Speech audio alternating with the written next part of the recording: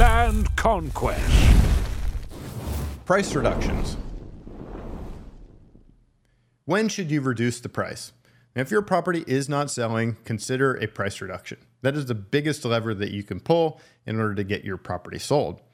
We suggest a price reduction every 3 weeks. Some investors feel differently. Some investors will let it go a little bit longer, 4 weeks, 6 weeks, something like that before they do a price reduction. But I really like to stay on top of it and do it every 3 weeks. Reducing the price regularly helps achieve the goal of selling quickly.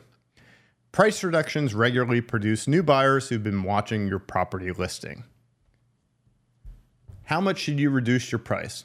There's two different strategies. You could reduce in round numbers. Could be, depending on your listing price, it could be $5,000, $10,000, $15,000, $20,000, etc. Or you could do percentage-based reductions. Could be 5%, 10%, 15%, 20%, etc. That's up to you, but typically I'll do the round number type reduction. Say, for instance, I'm listed for $79,900 and it's not selling and I'm not getting any leads. I might reduce it to $69,900, or maybe I'll take it a smaller step at a time. Maybe I'll go down to $74,900 and then go down to $69,900. So it really depends on the situation, type of activity we're getting, and I sort of do it by feel in each situation. Why do price reductions work? First of all, you'll get additional exposure on online platforms. It opens it up to an additional pool of buyers searching in a lower price range. Buyers will also get email notifications of these price reductions from their agents or platforms like Zillow, Realtor.com, or Redfin. If they're searching in a particular area, they're going to get notified of these reductions.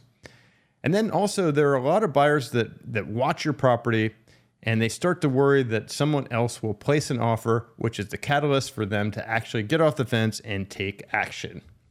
Price reductions actually do work. And like I said, that's the biggest lever that you can pull in order to get your property sold. It's all about the price. Now, if properties are on the market and they are not selling, it's ultimately about the price. You're asking too much for the property. Whatever the property is, if it hasn't sold after a certain amount of time at a particular price, it's because it's priced too high.